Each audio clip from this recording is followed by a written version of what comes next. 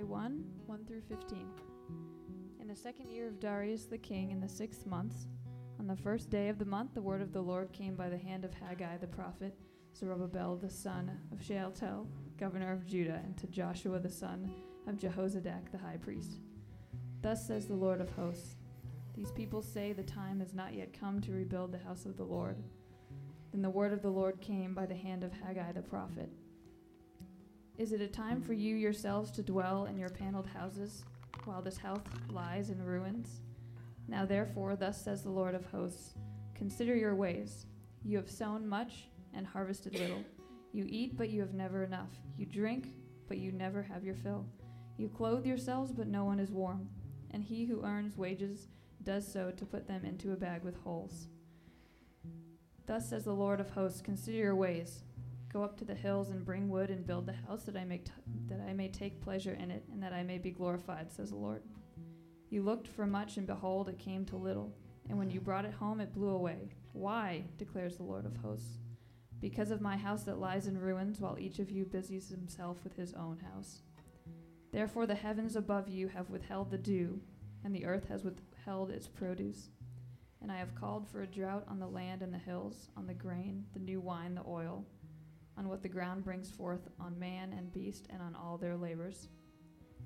Then Zerubbabel the son of Shealtiel, and Joshua the son of Jehozadak, the high priest, with all the remnant of the people, obeyed the voice of the Lord their God, and the words of Haggai the prophet, as the Lord their God had sent him.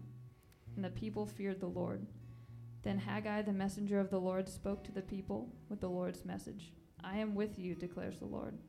And the Lord stirred up the spirit of Zerubbabel, the son of Shealtiel, governor of Judah, and the spirit of Joshua, the son of Jehozadak, the high priest, and the spirit of all the remnant of the people. And they came and worked in the house of the Lord of hosts their God, on the 24th day of the month, in the 6th month, in the 2nd year of Darius the king. Let's pray. Jesus, we come before you humbly today, Lord. Thank you for your grace and mercy. Thank you for this place of worship and this family to gather together. Lord, I pray that we would be inspired, Lord, and we would learn and gain more knowledge and wisdom from your words today. And God, would you bless Brent and the message that he has to bring us, Lord. And I pray that we would go forth and, Lord, change our hearts, that we would apply this to our lives and that this would become real. We love you, Lord.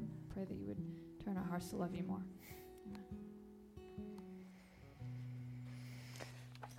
Good morning. Hey guys, welcome to Aletheia. My name is Brent, and I'm one of the elders here. And today I have the privilege of introducing us to the book of Haggai. Who here has ever studied the book of Haggai? I see like 1 or 2 hands. So yeah, it's one of the minor prophets, and today we get to just jump right in. But before we dive in, there's a question that's been nagging at my soul, and just kind of this heart-shaking question that I have to ask. And the question is this: whose kingdom are you building? Think about it. Where do you spend the bulk of your time and energy? What are you most focused on? Where do your thoughts and your plans kind of always run back to? Are you focused more on building your own house, your own life, your own career, your own personal kingdom? Or do you have eyes set on one higher than yours? Is your sole focus on getting your degree, raising perfect kids, perfect grades, being the best employee or employer, or having the best reputation? Whose kingdom are you building? See, none of these things are inherently bad. All of them can be really, really good. Being a good employee can bring honor and glory to God. Being an amazing parent can bring honor and glory to God. Being an amazing student and going and doing all of these things with the right perspective can bring honor and glory to God and build the kingdom. But you have to have them in the right order. And so today, prioritizing the things of God over our own wants and desires is where we find ourselves. About a year ago, I got the opportunity to move up within the company I work for, the Hippo. I used to be just a local manager of the local shops, of a coffee shop called Wyatt's and the Hippo, which is a really cool popsicle shop. And so I was invited to move up and help manage all of our retail stores and help build out new stores and manage and pour into people I already loved. And it was a really cool opportunity, and it was like a dream job. But as I started this position, I started realizing it came with a lot of hours, a lot of traveling, a lot of responsibility, emergency situations that just demanded my time all the time. I started only having the weekends here in Gainesville, and those weekends I'd want to fill with everything possible. Someone wanted to do something, I'd be like, yes, let's do it. Someone wanted to hang out, I'd be like, yeah, let's go play Frisbee. Let's go for a run. Let's do all of these things. And Sunday nights, yeah, community group at my house, let's do it. And more, what I've realized over this past year is as I said yes to all these really good things, every time I said yes, I had to say no to something else: mowing my lawn, taking care of my house, loving my roommates well, building relationships with my friends that had just moved back into town. Every time I said yes to something else, I had to say no to. And so then some of the things I was saying no to were the things that were of greater importance. Some of the things that I was letting be pushed out of my life were things like spending time with God, doing stuff here at the church that would build the kingdom. Not saying that anything I was saying yes to was wrong. In fact, some of that stuff was really good, but it came at a cost of the better, of the things that God had called me to stand fast on. So sadly, it was easier for me because God isn't physically here saying, give me your time, give me your resources, look to me, serve me.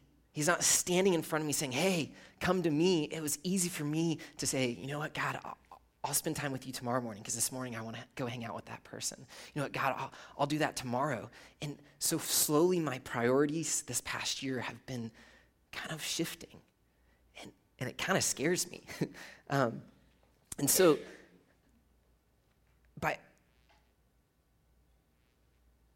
I feel like all of us are kind of in this tension with our priorities. The things we need most to survive, the never-ending torrent of needs, is often the thing that we neglect the most. Can you guys feel that tension? What I struggle with, and what the people of Haggai, which we're about to open up to, struggled with is a priority problem. Is a focus on their own kingdoms rather than a focus on God's kingdom. So if you have your Bibles, open up to Haggai. It's tiny little 2-chapter book, so it's easiest to go to Matthew first and then just kind of scroll back 3 books. So open up with me and let's just go ahead and dive in. We're going to read verse 1 together.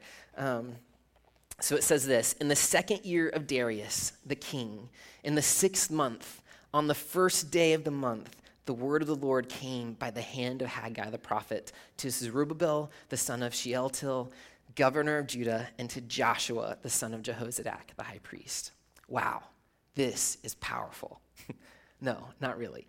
But without some context, you have no idea where we're at. So let's rewind a little bit to the very, very beginning. Yeah, the beginning. In the beginning was God. Think about that for a second. Before the earth was created, before the heavens, before the stars, in the beginning was God Almighty, perfectly content with who he was, perfectly in community among himself. He was all there was. And out of his thoughts and out of his desire to bring glory to himself, he created. He created the heavens and the earth, and he created human beings in his image to bring glory to himself, to be his image bearers to the world that he created, to be fruitful and multiply, and to be his reflection to the world. And somewhere along the lines, he said, this is the law that I want you guys to fall under. These are the things I want you to do. And human beings rebelled. Started with Adam and Eve, and they were cast out of the garden, and then it went to just the peoples. And they rebelled so much that in Genesis 6, God's like, I can't do this anymore. There has to be a hard reset. And so he floods the entire earth, wiping out all of humanity except for one man who was seeking after him, and that one man's family, Noah.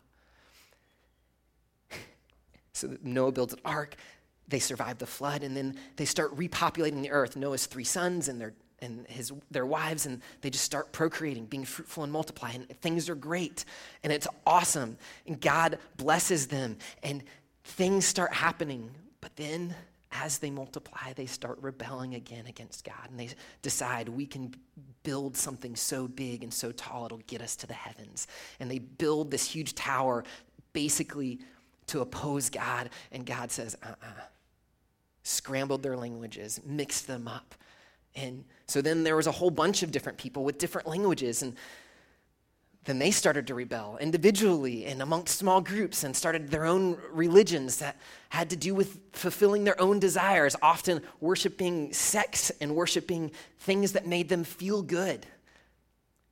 And in the midst of all this, God's idea of us being his image bearers kind of was starting to get muddied, and so he called one man out and said, Abram, I'm going to change your name to Abraham, which means you're going to be a father of nations. You're going to be more, and I'm going to choose you and your descendants to be my image to the rest of the world. I'm going to bless you even when you don't deserve it, so that the rest of the world can look at you and your people and see me.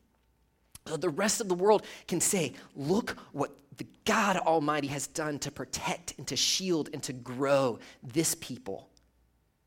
And people will be drawn to see my glory and be pleased with me. And so he called Abraham out. And Abraham, although he was 100 years old and his wife was 90 and he didn't have any kids, he's like, I'm going to make you a father of nations. Abraham's like, oh, okay, sure, God. So follows him, gives him a son, Isaac.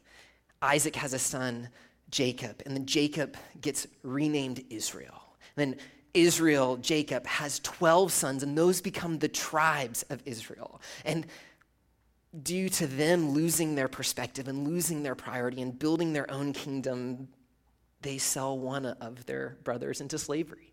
And that brother ends up in Egypt, and through crazy circumstances, this guy Joseph becomes second in command in the biggest kingdom, the most powerful kingdom at the time.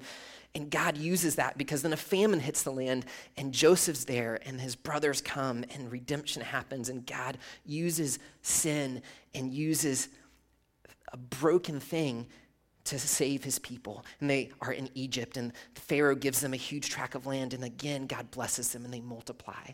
And then another Pharaoh comes along and says, ooh, these people, they're perfect for being slaves. I'm going to enslave them. And so 400 years of slavery happens. And then God's like, no, I want to again show my glory to the world. I want to continue pursuing my people and let the whole world see who I am. So patiently, he decides to raise up this guy Moses. And Moses comes along, and there's plagues, and God uses him just to display his power. And in the 10th plague, he literally kills the firstborn of every Egyptian, livestock and human.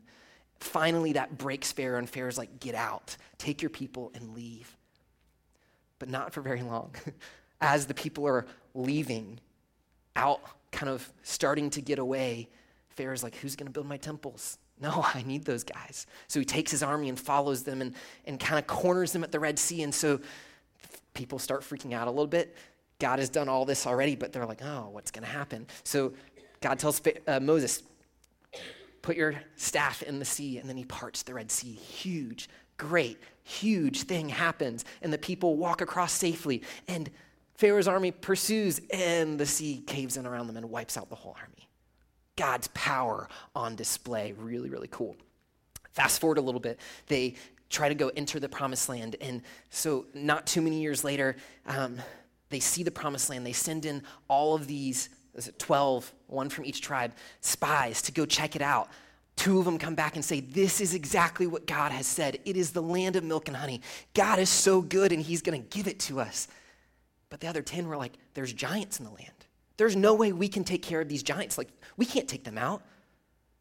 And the people, again, even God's chosen people, after seeing all that God had done for them, rebel and say, we're not doing that. We don't want to go against those giants. God had just rescued them from the greatest nation on earth. And yet they're like, So God's like, all right, we're just going to wait 40 years until all of these older people, the leaders, die off, and then a new generation will walk into the land. And so with Caleb and Joshua, they enter the land 40 years later, and they take over. And God blesses them, and God gives them a land. And there was hundreds of years, a couple hundred years of prosperity and growth. Little things happened, and God raised up a judge, another judge, and to refocus the people of Israel and to remind them they were his and that he was their king and he would always be there to protect them. But then a couple hundred years later, the people are like, give us a king. We don't want to just have God as a king. We don't want to just have a random person only come when trouble comes. We want a king, a human being so we can be like everyone else. God had called them to be separate, called them to be holy, called them to be something different. And yet they said, we want to be like everyone else.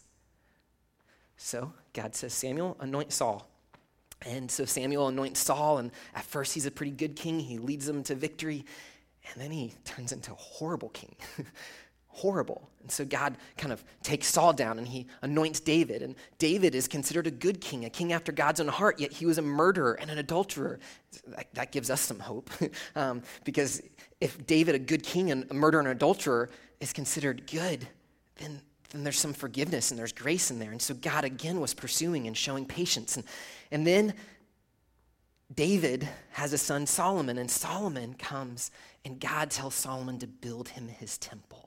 Finally, he would have a place on earth that would be magnificent and holy and big so that people would see a physical place where his manifest presence would be seen and experienced, and the people would rally around him and grow with him. So Solomon builds the temple. After Solomon dies, his sons fight over the land, and 10 tribes go north and create the kingdom of Israel, and Judah and Benjamin, those 2 tribes stay in Judah, and for a couple hundred years, there's 2 separate kingdoms. The kingdom in the north, they never really had a good king. They were constantly rebelling. They were worshiping idols, and God basically, the Assyrians rose up and just took them out, wiped them off the face of the planet, took all 10 tribes up there into exile, and they were decimated. But because there was a righteous king at that point on the throne of Judah, God protected Judah and protected the line of David. And 100 years later, though, there were kings that brought them back to God, but most of the kings were completely idolatrous and invited craziness to happen, prostitution to happen in the temple. There was just crazy things. And so God finally said, all right, I'm raising up Babylon, and Babylon's going to come and take you out. But I'm not forsaking you. Look at Jeremiah 29 with me real quick. And in the middle of Babylon invading and carrying off all of his people, Jeremiah says, for thus says the Lord, when 70 years are completed for Babylon, I will visit you and I will fulfill to you my promise and bring you back to this place. For I know the plans I have for you, declares the Lord. Plans for welfare, good, and not for evil, to give you future and a hope. Then you will call upon me and come to pray to me, and I will hear you. You will seek me and find me when you seek me with all your hearts. I will be found by you, declares the Lord, and I will restore your fortunes and gather you from all the nations and the places where I've driven you, declares the Lord, and I will bring you back to the place from which I sent you into exile. Even in the midst of God's punishment to his people, he says, don't worry, I am with you, and I am for you, and I'm protecting you. But this is for your good. You need this because you need to realize that it's about me and my kingdom, not about you. And you were called to a purpose, to be a light to the rest of the world, to show the rest of the world who I am, not who you are. And so I'm sending you into exile to refine you, to call you back, to make you focus. And so during this exile, you see people like Daniel raise up. You see the story of Shadrach, Meshach, and Abednego. And so many cool things happen that by the time the 70 years are almost up and the Persians take over the Babylonians, King Cyrus knows Daniel, and he has great respect for the God of Israel and the God, creator God of all the universe. So he says, you know what? You Jews, go back, build your temple. So King Cyrus says to all of his land, which is basically the whole known land at the time, and he's like, send the Jews back. Wherever you come from, give them money. He took all the stuff that was ransacked from the temple that Nebuchadnezzar had taken and sent it back to rebuild the temple. He financed all of it and said, go back, rebuild the temple to your God, and rebuild the city of Jerusalem so that your God can be praised. So about 50,000 Jews decide to answer the call and go and leave their captivity and go and rebuild the temple and rebuild Jerusalem. And it's led by these two guys. And they get back and they lay the foundations. In about 3 years, they completely remove a lot of the old stuff and lay the foundations and get ready to build the temple. But after about 3 years, the foundations laid, the altars placed, somehow they just stop. They lost sight of what God had called them to do. And this is where we pick up Haggai. It's been 16 years since they finished the foundations of the temple, and nothing else has happened. So Haggai comes in. Verse 1 again, it says, in the second year of Darius the king, in the 6th month, on the first day of the month, the word of the Lord came by the hand of Haggai the prophet to Zerubbabel the son of Shealtiel, governor of Judah, and to Joshua the son of Jehozadak the high priest. So this is about 520, August 29th and 520 BC. So 520 years before Christ, God speaks. This is the first time God speaks to his people since the Babylonian exile. Really cool stuff happening here. The word comes to Haggai. No one knows his background. He's just a guy who receives the word of the Lord. And so he 5 times throughout this book, he says, prophet Haggai, the prophet Haggai. I think he said it most often just to remind himself of the weight of being a prophet, the weight of being the messenger of God. And so, and this is written mainly to 2 people, Zerubbabel, which literally means seed of Babylon. And this is the son of Shealtiel, the grandson of Jehoiakim, which is the last king of Judah. And so he is the heir of the Davidic throne, of King David's throne. He's the heir. And through him, later on, we'll see Jesus comes. And then Joshua, who's the high priest. When the Persians took back over, they gave the people that were conquered their independence to worship. And so Joshua had been high priest for a little bit in the kingdom, and so he goes back to help rebuild the temple. And so Joshua comes from Aaron's line. Aaron was Moses' brother, the first high priest. And so you have these 2 people. And then let's pick up in verse 2. Thus says the Lord of hosts, these people say, the time has not yet come to rebuild the house of the Lord. Then the word of the Lord came by the hand of Haggai the prophet. Is it a time for you yourselves to dwell in paneled houses while this house lies in ruins? So for 16 years, the people had done nothing to build the temple. They built the foundation and then they just stopped.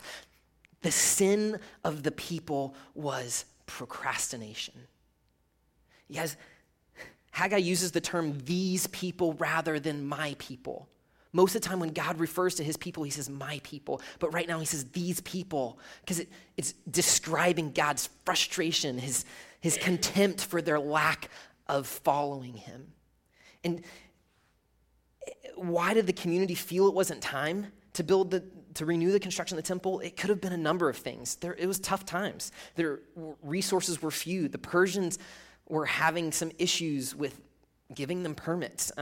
The 70 years of the temple might not have been completely, so some people might have been like the prophecies, we got to wait a couple more years. Whatever it was, they were just excuses. Ezra talks about it in Ezra 4 through 5. Then the people of the land discouraged the people of Judah and made them afraid to build, and bribed counselors against them to frustrate their purpose all the days of Cyrus, king of Persia, even until the reign of Darius, king of Persia. So rather than pushing through the discouragement and fear, the people of Israel, God's chosen and elect, gave up. Their priorities somehow got out of whack, and they lost sight of who they were and what they were called to do. So God asks through Haggai this rhetorical question: is it a time for you yourselves to dwell in paneled houses while this house lies in ruins? They had already gathered the cedar. They already had tons of stone from the demolished temple. They just had to go and dig it up and then replace it. They had all the resources, and yet they weren't doing anything. Cyrus, the king, originally gave them a huge grant. So they had already purchased a lot of the stuff they needed to build the temple, but it was just sitting there. So although the Lord had commissioned them and provided for them, little things from outsiders, little frustrations had taken them off track. And at some point, their priorities shifted.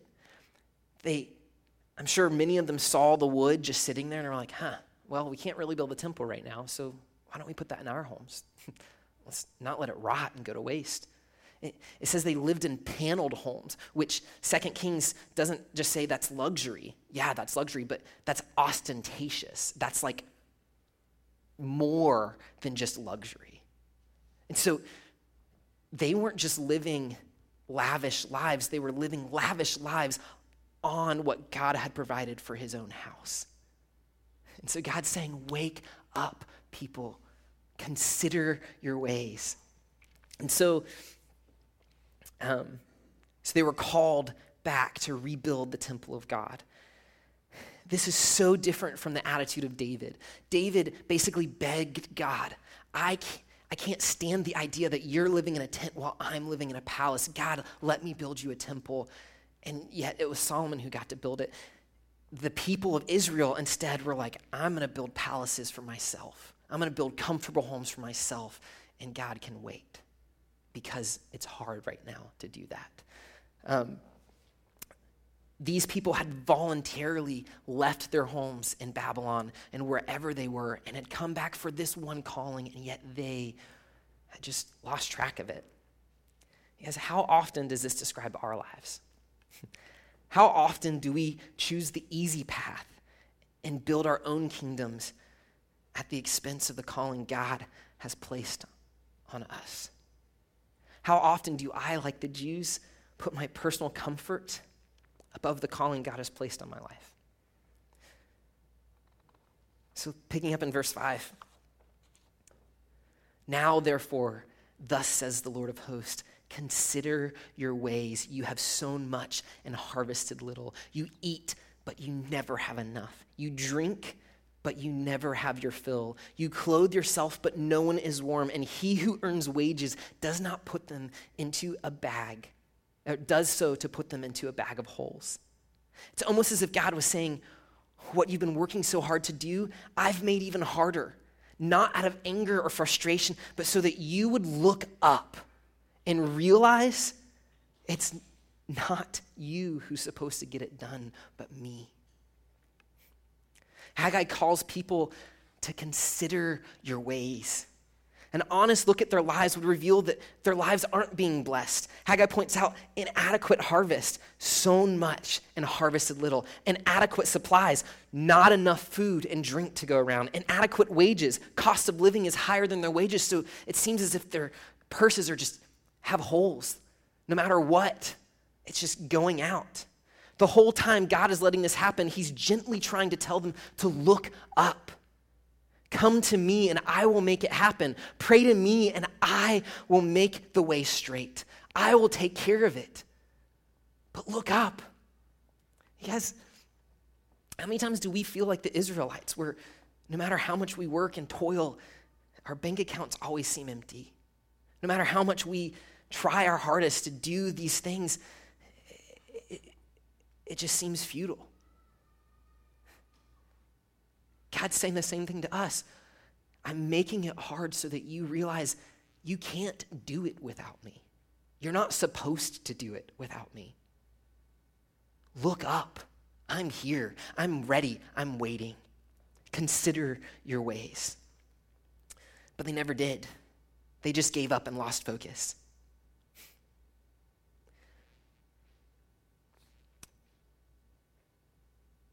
Whose kingdom are you building? Picking up in verse 7, thus says the Lord of hosts, consider your ways. He says it a second time. Go up to the hills and bring wood and build the house, that I may take pleasure in it and that I may be glorified, says the Lord. Why was God so concerned with building the temple? You see, the temple was the center of the religious life for the people.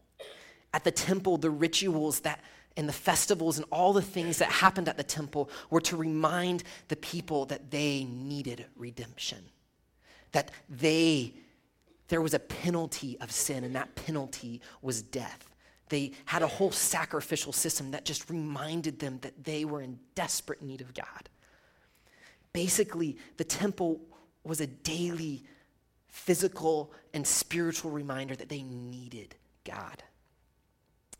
So the temple would be the way that the people of God would be held together until Christ came, till the ultimate temple came.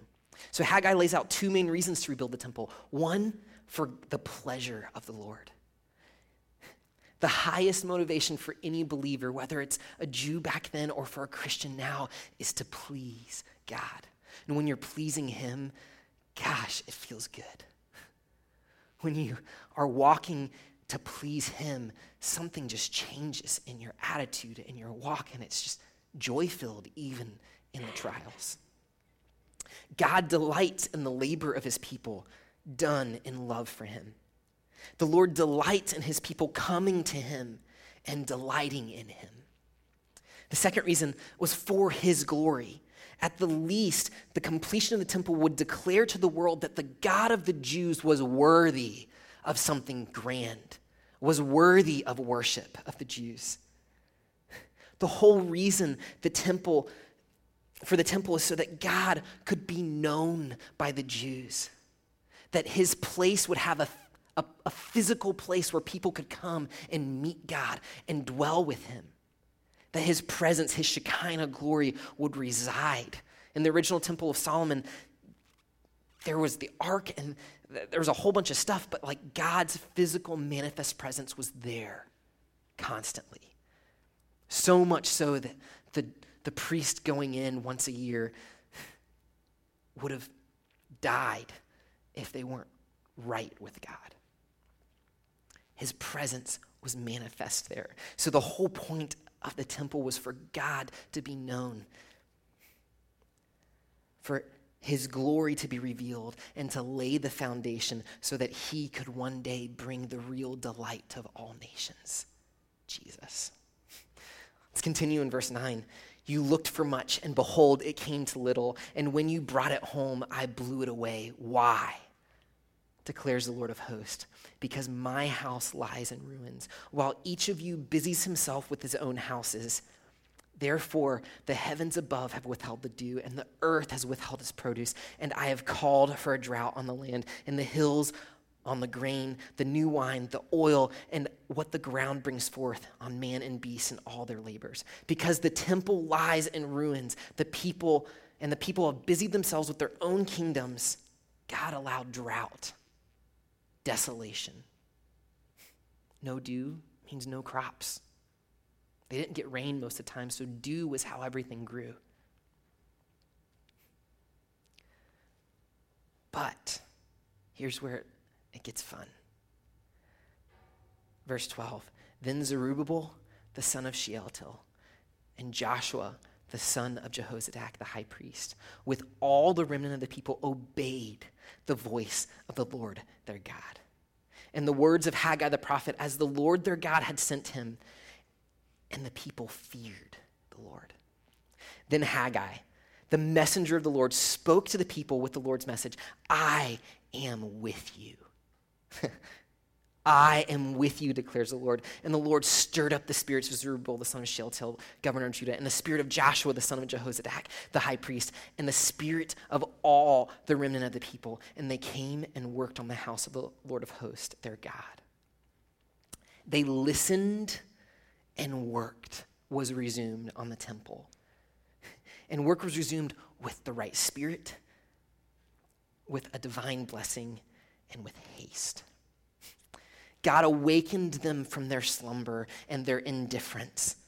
They repented and obeyed.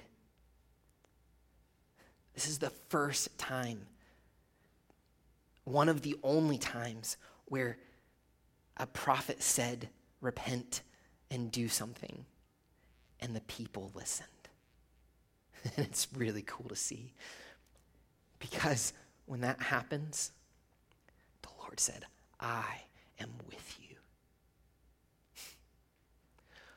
The whole point of all of it are those 4 words, I am with you. It's beautiful.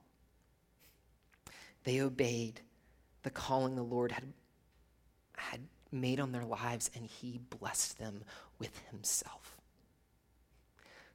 Not physical, financial gain, not anything else, but himself. And when he blessed them with himself, everything else came. The good news of God is still that same offering, that he is with us. The good news of the gospel is that he wants to be with us. He wants to walk through life with us. With the temple rebuilt, the real pleasure of the Lord came 500 years later. God himself put on flesh. And John 1 says that he dwelt among us. He became one of us. You guys, this God in flesh, his name was Jesus. Jesus, the Savior of the world, grew up among humble men. He knew pain and loss. He knew joy and triumph. He knew what it meant to work and toil, and he knew betrayal by his family and his friends. This Jesus was fully human. He had the whole spectrum of human life. He experienced it all. So what we go through, our God has gone through and can relate with and knows it.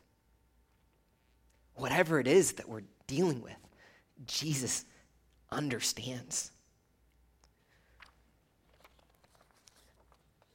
He was dedicated at the same temple when he was a baby that the Israelites were rebuilding, and he taught in that temple throughout his ministry. When he was still young, he read Isaiah 61 at the temple, and at the cross, he fulfilled it. Isaiah 61 says this, the Spirit of the Lord God is upon me because the Lord has anointed me to bring good news to the poor. He has sent me to bind up the brokenhearted, to proclaim liberty to the captives, and the opening of prisons to those who are bound. This is still the same thing. Jesus is doing this to people now, to proclaim the year of the Lord's favor and the day of vengeance of our God, to comfort all who mourn, to grant those who mourn in Zion, to give them a beautiful headdress, beauty instead of ashes, the oil of gladness instead of mourning, the garment of praise instead of a faint spirit, that they may be called oaks of righteousness, the planting of the Lord, that he may be glorified. Because Jesus paid the penalty of sin that separated us from God. And by his death and his body being broken, and his blood being shed, the veil of the temple, the thing that separated us from God in the temple, ripped. And from that point on, it was a statement to the world that through Jesus, he can not just be with us in a physical presence of the temple, but now through Jesus, he can be with us every moment of every day, wherever we go. With Christ, he can go with us, and he wants to be with us. The good news of the gospel through Christ is that we get God. Through Christ, we can live connected with him the way that Adam and Eve lived connected with him before the fall. Is it perfect? No. Will we still sin? Yes. Will we fall? Yes. But through Christ, we can boldly approach the throne of grace, completely blameless. This is the good news. This is the gospel. Through Jesus, God finally is beginning the restoration of all things, as 1 Corinthians 5 talks about. And more than that, he invites us into that same ministry of reconciliation to share with the world this good news that the God who created everything wants us to know him and walk with him. Doesn't want to leave us alone as orphans anymore, but to be a glorious Father holding our hands in the midst of everything in life. Jesus' last words on earth to his disciples are found in Matthew 28. And it says this, and Jesus came and said to them, all authority in heaven and on earth has been given to me. Go therefore and make disciples of all nations, baptizing them in the name of the Father and of the Son and of the Holy Spirit, teaching them to observe all that I've commanded to you. And behold, I'm with you always, even to the end of the age. Because this doesn't mean we stop doing the things that we're already doing. It doesn't mean that we add anything extra to our lives. This should more accurately be said as you live, as you go through life, as you are doing the normal things, as you go to school, as you go to work, as you are a mom, as you're a dad, as you go to school and teach kids. Whatever you're doing, as you go to the gym, whatever, make disciples. Be a light. Be part of this ministry of reconciliation. Share this amazing news that the God of the universe wants to be with us and doesn't want to leave us alone to walk through life in despair.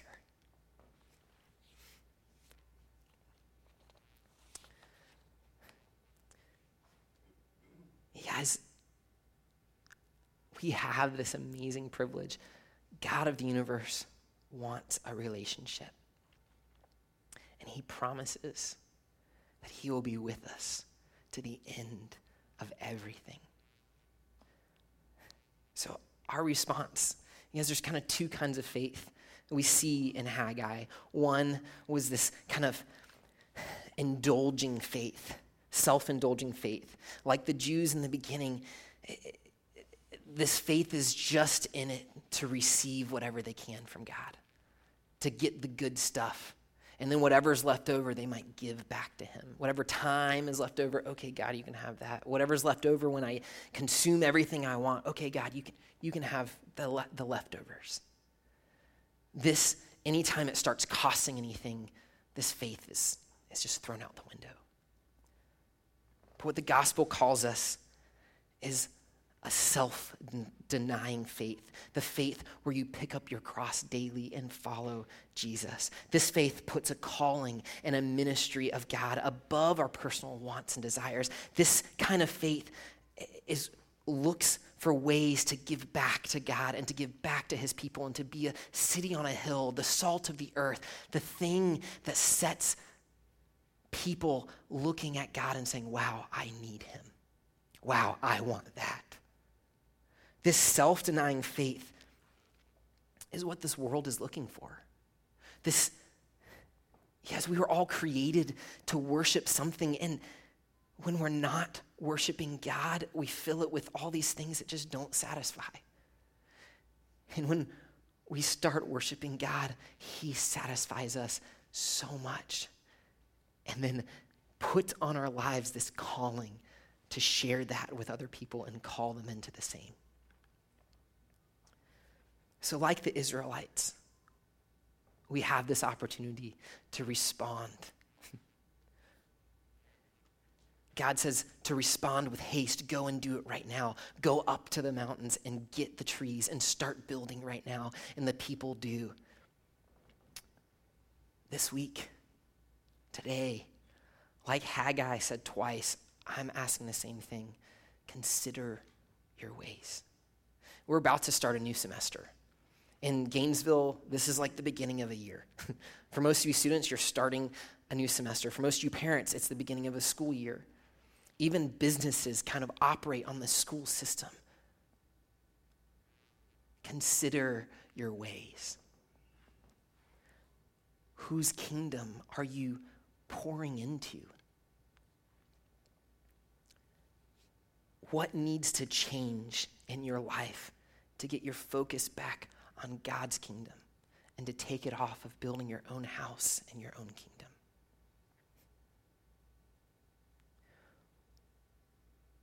As we get ready to take communion, we do this every single week.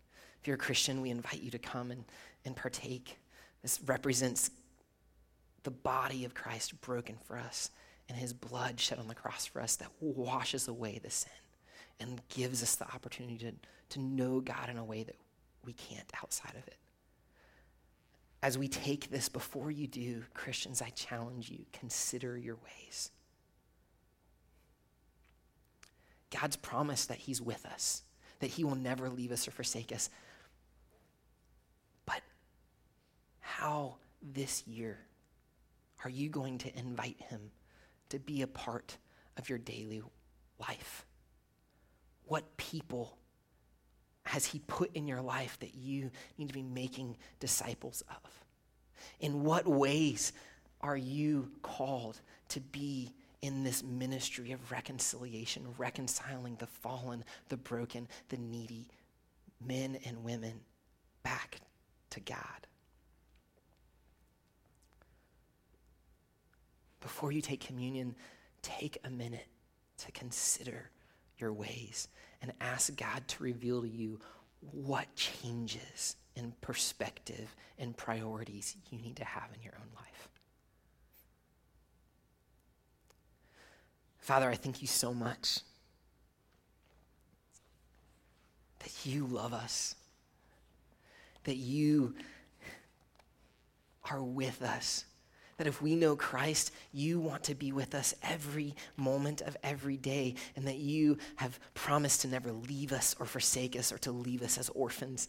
But God, just like the Jews back then, you have promised to be with us. Lord, I pray for my friends in this room. Show us what it means to let our lives be focused on you. Show us what it means to build your kingdom, denying ourselves and taking up your calling, your cross, and following you daily, every hour, every moment.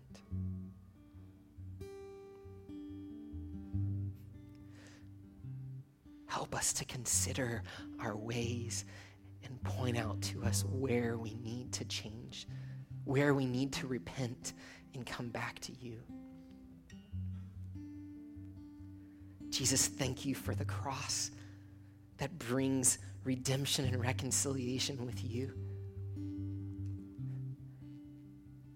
Help us to cling to it and join you in this process of building your kingdom. Help us to build in our own hearts a temple where you dwell richly every moment. Be with us. We ask this in Jesus' name.